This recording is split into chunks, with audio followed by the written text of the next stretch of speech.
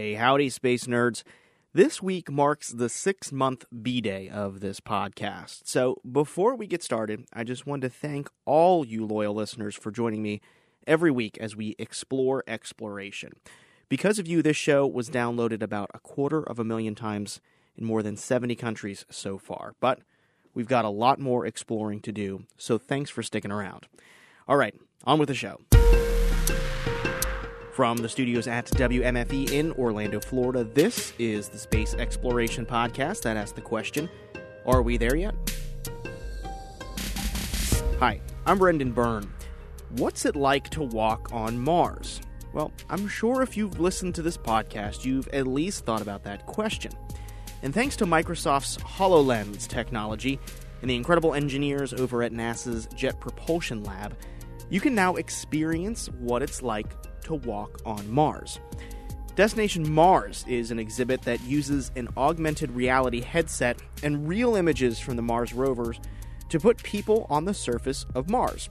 Now, I'm not going to lie, I was a bit skeptical at first when I heard about this, but the folks at the visitor complex invited me down to try it out, and let me tell you, it was incredible.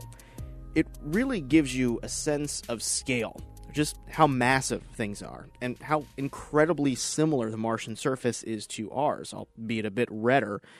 And also, hologram Buzz Aldrin guides you through the experience.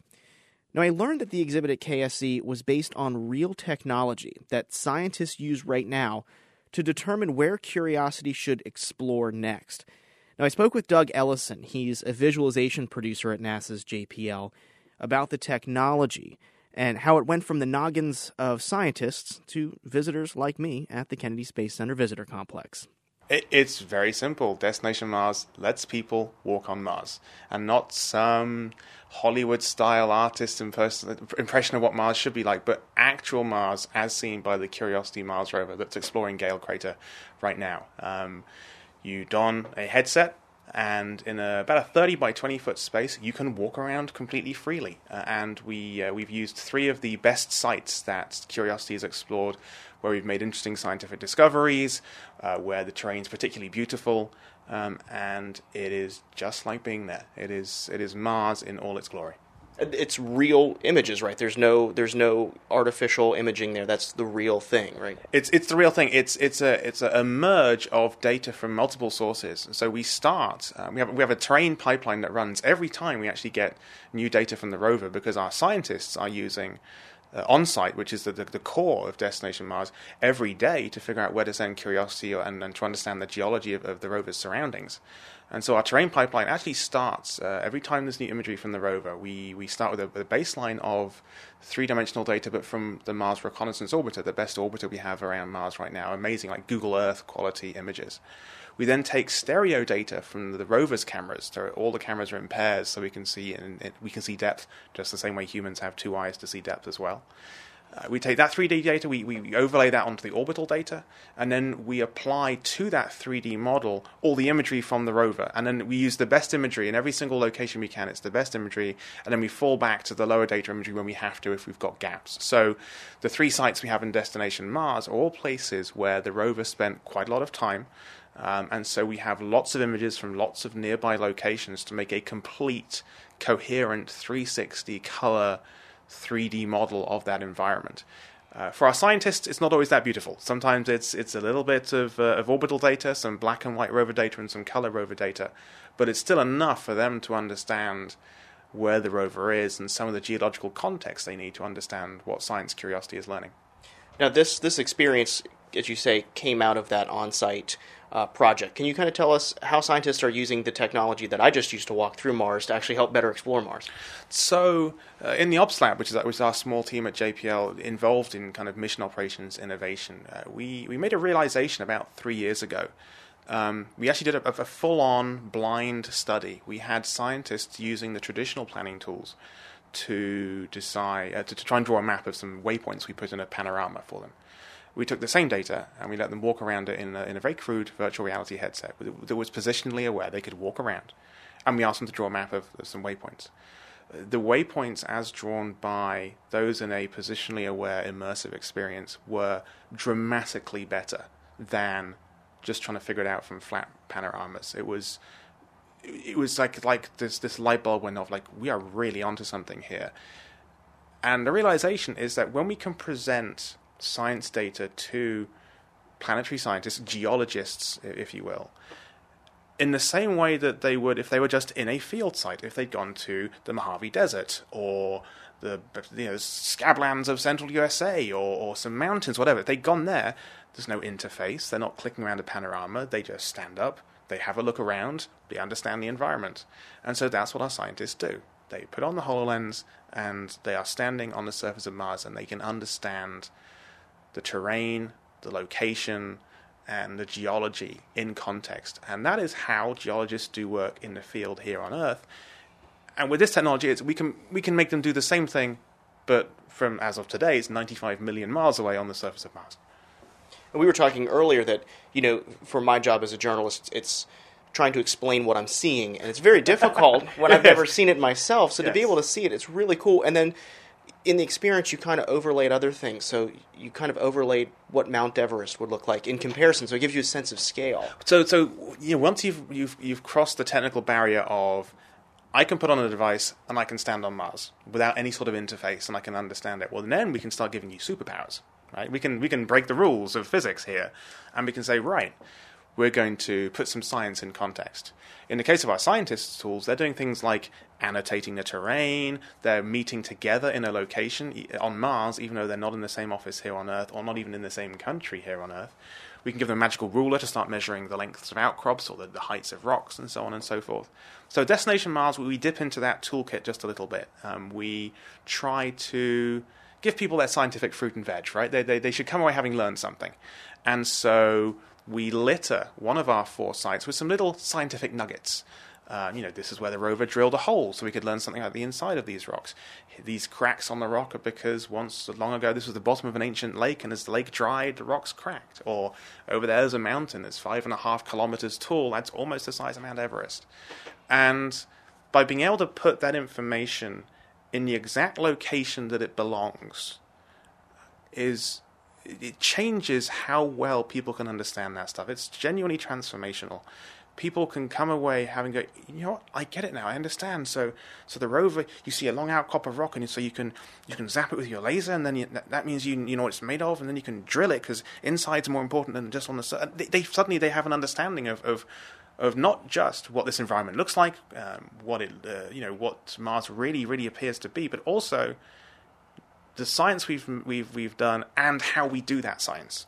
And to be able to, underneath it all, say this is a true, honest, authentic experience, the same way our scientists are exploring Mars, that's very, very powerful. And you meet Curiosity, which some people who have never seen it before it launched, it's a big rover. She's a big beast. She's as Arissa says in Destination Mars, 7 feet tall, 2,000 pounds, 6-wheel drive, riding on 20-inch titanium rims. Curiosity is a big rover. Her wheels, she's basically the size of a Mini Cooper. That's how big Curiosity is. And one thing we did outside Destination Mars, for the area where people are just getting ready to go inside, we actually put some silhouettes of our family tree of rovers on the wall, and they're life-size too. And you see this life-size silhouette of Curiosity, like, that's really, really big. And even if it's only subconsciously, you throw that in the back of your mind, in you go to Destination Mars, and then suddenly, along the terrain, driving straight towards you is the Curiosity rover, and you're like, whoa, it really is that big. It's a really big thing. And people are like, wow, it's a really big thing. How do you land a big thing on Mars and stuff like that? So, and of course, you've got Arissa, one of our rover drivers, actually right there next to the rover to explain what it's doing there and how it does it. How does having this technology, and we'll go back to the public experience, but how does having this technology help people like Arissa do her job when scientists are able to kind of immerse themselves in the same environment altogether? So, the plural of anecdote isn't data, but I'll give you a good anecdote. The last scene in Destination Mars is a place called Dingo Gap, and it's a large sand dune that bridges across it's kind of a small little valley. It's maybe only 5 meters high on each side, and the sand dunes maybe only a meter or so tall. Back when Curiosity arrived at that location, on-site wasn't actually a thing.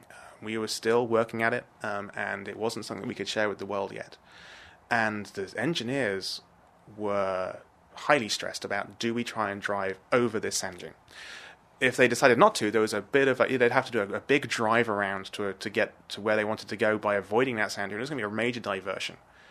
And eventually they kind of did a little test. How well did the wheels react in the sand dune? They looked up kind of data that they have from our Mars yard where they practice driving Mars rovers around. How well does the rover drive over the sand dunes and things like that? And eventually they decided, yes, we're going to go over the sand dune. And very cautiously they went over, took pictures on the way, and drove over the other side. Some of the engineers who then saw on site were like, oh, that's easy. We could have driven over that. It's fine, right? They instantly, the moment you look at it in the way that is natural to humans, it is a step-level change in your ability to understand the terrain. And that terrain presents not just an opportunity for our scientists to understand the ancient record of Mars's geology, but also represents a challenge to our engineers who've got to try and drive around this stuff. Mars is not a parking lot, and there are places where you have to make hard decisions about, well, we'd like to get to that rock over there, but this terrain looks pretty rough. We're going to have to go around, or maybe skip it altogether. Maybe we can't get to this particularly good piece of science. So being able to just explore it in the way that is natural, no interface, with your Mark I eyeballs, that is, as I said, it's this step-level change in understanding the terrain, the science, the context of the science. And we've got a team of scientists around the world right now who are dipping into this every single day to make decisions about where to send Curiosity next. Could you see this applying to other missions or other applications? So we're already working with the team responsible for the next Mars rover, the 2020 rover, that's going to look very, very similar to Curiosity, and its main job will be to start collecting samples for later return to Earth. And on-site will be a part of their planning cycle. They're trying to make a more aggressive planning cycle so they can use the rover more quickly, use it kind of on more of the days that are available to them. And so being able to drop a HoloLens on, have a look around, make some decisions and get going will hopefully help the team kind of have a more accelerated tactical process.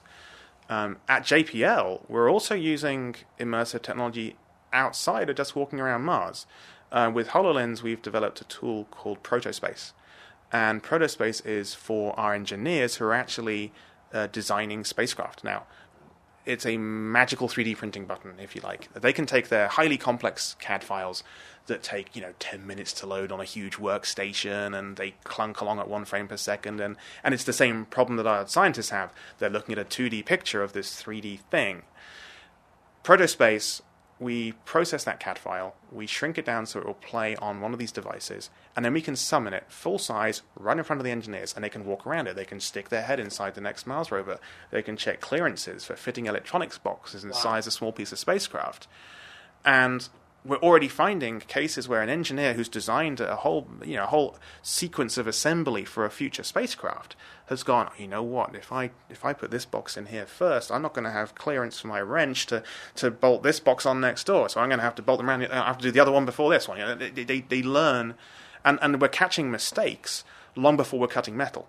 And it's much, much cheaper to learn those mistakes in the virtual world before you're thinking, I've got to now rebuild this stuff, I've got to remake stuff, change procedures. We can also rehearse a procedure. Now, you've seen at the back of Curiosity, it's got this big chunking radioisotope thermoelectric generator, the RTG, that gives Curiosity her power. The 2020 rover will have the same thing. But there's some changes to the chassis on the 2020 such that we've got this, looks like a shopping cart handle across the back of the rover. And we've also got an instrument actually tucked just underneath where the RTG is, a ground-penetrating radar. And those mean that when you install the RTG, you've actually not got much clearance between the shopping cart handle at the top and the new ground-penetrating radar underneath. And what many people don't know is that the RTG for a spacecraft, it doesn't get bolted to the rover weeks in advance. That RTG will be fitted to the back of the rover when the rover is mated to its descent stage, upside down in its entry capsule, with its cruise stage attached on top of the upper stage of the rocket, inside its fairing at the launch site here in Florida. And they have a special hatch on the fairing, they open that, a special hatch on the back shell, they open that, and they insert the RTG into the back of the rover through all of this furniture that's around them. And with Curiosity, they actually built an entire rig, a mock-up of the back shell, the fairing, the back of the rover, the RTG, and all the rig they were going to use to mate the RTG into the back of the rover. Well, we were able to summon all of that hardware using a mixed reality headset. And the engineers could actually lie on the ground and check their sight lines and go, yeah, once when I put the RTG through here, I'm going to be able to see my bolts, so I can bolt this thing in, and we're going to be able to, plug those cables in so that our rover is powered, without having to go to the expense of building all this incredibly expensive and complicated test rig. They've now done that virtually, and so they rehearse. So when it comes to bolting that RTG to the real rover, it'll be out at pad 40 here pad 41 out at the Atlas V pad here.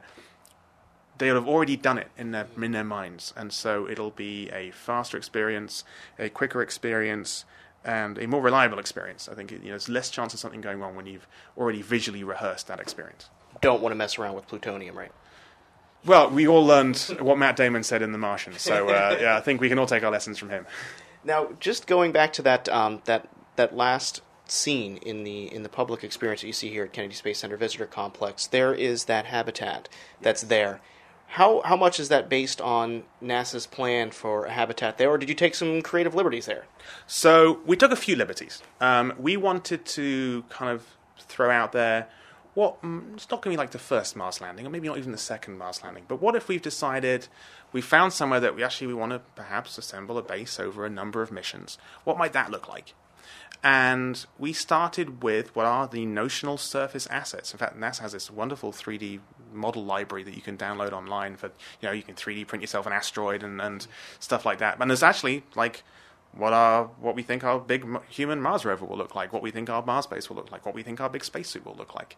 And so we started with those, and then we threw a little bit of artistic license at them. So we added some nice geodesic domes onto the habitat, and we put some headlights on the rover, and the spacesuit's kind of halfway between what we might use and what Matt Damon wears in The Martian, because it looks so good. And it's based on reality. We started with the real pieces that will end up going to Mars. And I think it's quite an emotive moment. And Buzz's line about, we'll look at the sun as it sets on this new horizon and marvel at how far we've come. These 95 million miles to Mars, and then gaze at destinations beyond. Because when it comes to human exploration, Mars is the next big thing, but there are more destinations beyond that as well. And it's a nice note to end the experience on. And that rocket launched a little close to the habitat. I don't think the NASA safety folks would be happy with that. we want to make sure it was visible and looked awesome. And you'll notice there's some big subwoofers up there turned up to 11, and so there's a nice kind of shake, rattle, and roll. I imagine, we'll probably be tucked behind a hill or tucked inside a little crater somewhere just to make sure no one gets hurt. Now, Doug, what's the one thing that you hope that every guest that walks through this experience can take away from Destination Mars? It's a reality that people have begun to forget that space exploration is a real thing that's happening right now. We may not be right now launching astronauts from US soil, but we are all on Mars together with the Curiosity rover. It's a big chunk of metal that was built by people, but through it, these people are now on Mars. Exploration is happening right now on the surface of Mars. Curiosity is genuinely paving the way for humans to follow in her tracks on the surface of Mars. There are instruments on board Curiosity, and there will be on the 2020 rover that are specifically there so that we can be ready to send people in our lifetime. And it's very easy to forget that. It's very easy to think, a lot of people think, NASA shut down, a few years ago, it's all over, no one's launching space shuttles anymore, it's all over. It really isn't. The Space Coast here is getting busier and busier and busier. At JPL, we're building a new Mars rover. We're operating 2 Mars rovers right now and a fleet of orbiters. And so to be reminded of just how busy space is, just how much is going on, I think people will go away kind of reinvigorated about space exploration. With Buzz's words, hopefully it'll inspire people to do more and go further. And I think that's something that all of us can learn to do just a little bit of. Doug, thanks so much for speaking with us. Absolute pleasure. Thank you. Well, that's going to do it for this episode. Support for Are We There Yet comes from the listeners of WMFE. Follow the show online. We're on Twitter at AWTYMars. Or reach out to me in the Twitterverse. I'm at SpaceBrendan. Leave us a review on iTunes. That's how more people learn about this podcast. Are We There Yet is a production of WMFE, and our theme music was composed by Kevin McLeod. For more space news, visit us online at wmfe.org/space. Until next time, I'm Brendan Byrne. Thanks for listening.